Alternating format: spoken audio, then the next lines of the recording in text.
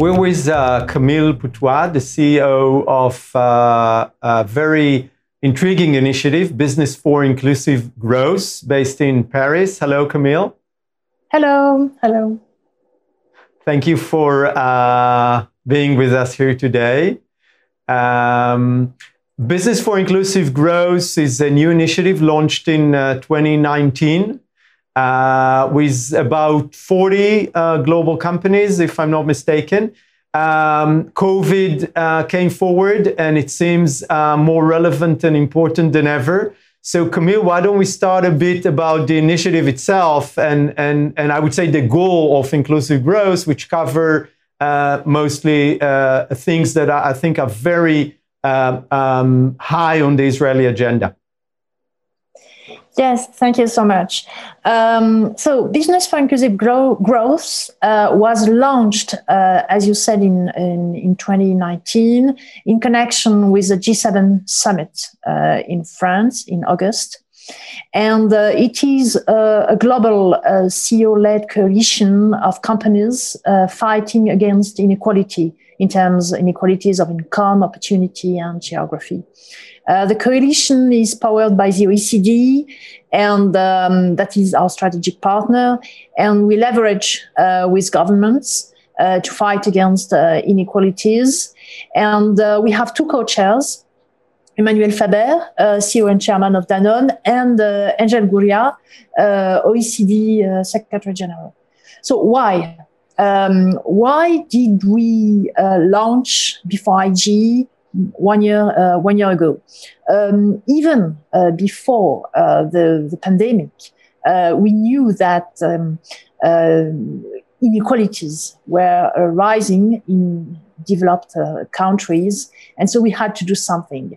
But now, of course, now that the pandemic, in today's context, we know that fighting against inequalities is more necessary than ever, because for two reasons that you know, but I think it's worth recording them.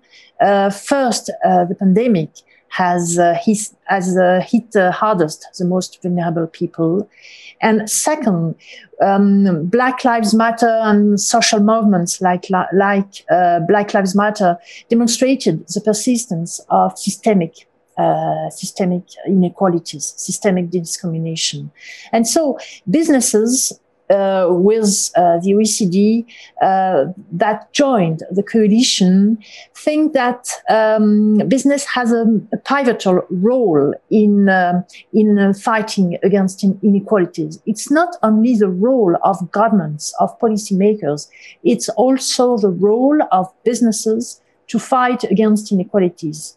And to fight against inequalities in changing their business models. And this is what is very important in the coalition.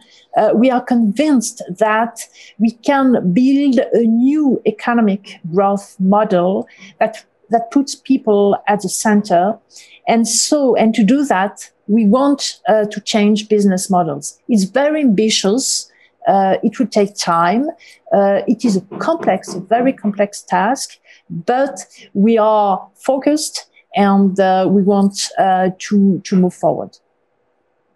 Absolutely, I couldn't agree more. And the fact that the decision was to, obviously, I think inequality, unfortunately, in Israel is a major issue as well. And the decision to call the initiative Inclusive Growth, connecting between growth and sort of, I would say, a better allocation of who profits from the economy is a move that suggests that business has a role, but at the same time, it's a direction forward. It's not just the problem itself, but also kind of a direction for maybe a better future in that regard. Let's jump right into COVID. As we've said, COVID has unfortunately shown and even increased inequality. The board of the initiative is about to sort of approve a roadmap for recovery. Could you share that with us, please? Yes, exactly. So 1 month ago, less than 1 month ago, the board meeting of the coalition adopted a roadmap for an inclusive recovery. Before outlining the content of this roadmap, a few words about CEOs' engagement. It was very strong. We had a very strong engagement from CEOs at this board meeting. 40 members, the coalition has 40 members companies, and I can say that most of the CEOs participated in the meeting, and including the CEOs or presidents of JP Morgan, Microsoft, Crédit Agricole, Danone, etc. And why? Because the main topic on the agenda of this board meeting was inclusive recovery. What should we do with business to contribute to an inclusive recovery? And so the board meeting adopted, as you said, a very ambitious roadmap on inclusive recovery that covers, that cuts across several areas. But first of all, that calls for a joint roadmap with governments and businesses partnering on a few key areas. Because I said before, fighting against inequalities is not only the role of governments, it's also the role of businesses. And that means that if we want to build back better, this is something we often hear today, if we want to build back better, governments and business have to partner and to define a joint roadmap. And this is what we said at the board meeting. And this is also what we push at the G7 and G20 level. I told you that the coalition was born 1 year ago in connection with the G7 summit in France. And we are in touch, of course, with the UK team for 2021 and the Italian team for 2021 for the G7 and the G20 in 2021. And it's very important for us that this joint roadmap on inclusive recovery be on the agenda of both events. So, what is this roadmap? It cuts across several areas, as I said. The first one is the future of work. The crisis. Because of the crisis, many skills are now obsolete, and we have to work on the reskilling, on the upskilling of many workers. And above all, we have to work on digital divides. We have to focus on young people. And so we defined several priorities, several priority topics for collective actions and to prepare the workforce for the future of work. The second topic that is, of course, very, very important in today's context is restructuring. Even major companies will have to restructure, to reorganize, to face the aftermath of the crisis. And so we are working on, we have decided to work together on guidelines. So what is responsible restructuring? And so we are working. So this work stream is led by Michelin and Unilever, and other major companies are involved in this work stream. That is very ambitious, but given today's context, it should be useful. Another topic that is very, very important for the coalition is, of course, diversity and inclusion. And so we have defined a roadmap on diversity and inclusion, including guidelines, collective actions, and probably in the future, several commitments. There are other topics I could mention, and maybe I could elaborate on them if you wish. Such as living wage, inclusive sourcing, and of course human rights, which is a very important topic on which the roadmap that the board meeting adopted define what we want to do. And just to wrap up, the idea of the coalition is the following. All the CEOs signed a pledge that covers several areas: human rights, inclusive workplaces, supply chain, inclusive supply chains, and impact measurement. And so there was a pledge, there is a pledge, and each year the coalition will define, will clarify, will detail commitments, will elaborate guidelines, will take collective actions, and will propose toolkits, etc., to help member companies to advance, to move forward to the advancement and the implementation of the pledge.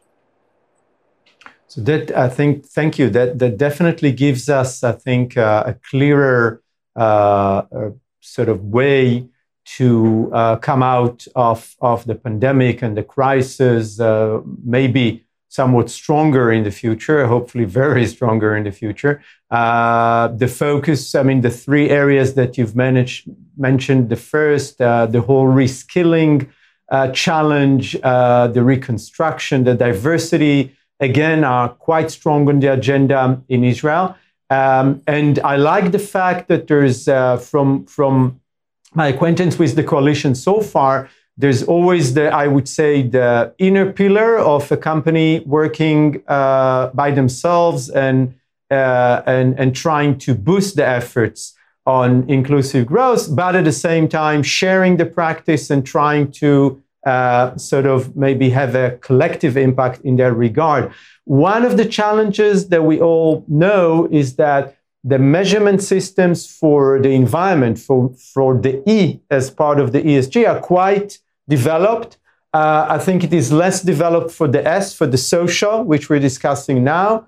We have a rating system in Israel that somewhat tackles some of that, but and we find that it helps companies to move forward. So are there any thoughts in these directions with the initiative as well? Yes, of course. This is for impact measurement, that the social dimension of ESG reporting and impact measurement, which are two separate things, are very important for the coalition. I mentioned the pledge that all the CEOs signed, and one part of the pledge is related to impact measurement. We want to advance impact measurement frameworks, methodologies, and we have a working group on impact measurement. We work hard with the OECD and academics such as Harvard, and so for us it's very important. It's part of the DNA of the coalition. And at the board meeting of November 12, we adopted the topic of impact measurement was included in the roadmap for an inclusive recovery, because we think that impact measurement is a key to systemic change. So first, regarding ESG reporting, as you said, the social dimension of ESG reporting standards is quite weak.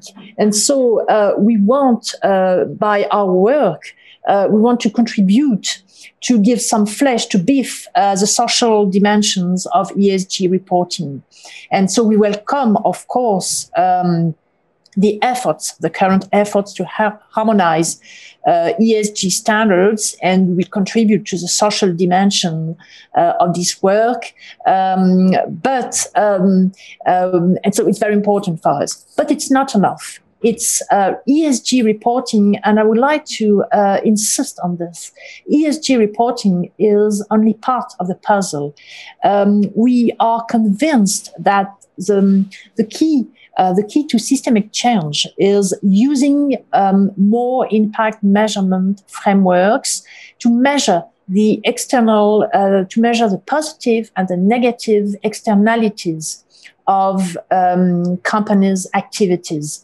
That is the impact of companies on the environment and society at large. It's very important. It's complex. It will take time, but we work on this. We work with the OECD, with academics, and we would like to government and businesses to work on this together, because in the last few months, we saw very, very, very interesting progresses in the field of impact measurement, and the most advanced frameworks become very interesting. And so we are starting to make pilots. Some companies, some member companies of the coalition are starting to make pilots with using the most advanced frameworks. And we are convinced that in a few years, more companies, more businesses will be able to measure the impact of their activities. And this is absolutely vital. Again, I think that this is one of the things that became even clearer during COVID, that we need some new measurements to measure the impact on society, to measure the impact on people, to somehow understand why we have such high levels of inequality and what can businesses do to reduce them and try to sort of level the field.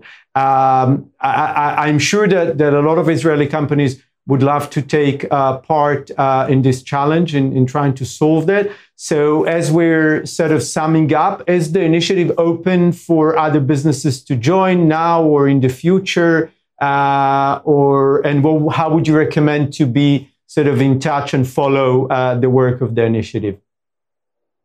Yes, of course, the initiative is open. For the moment, there are 40 member companies.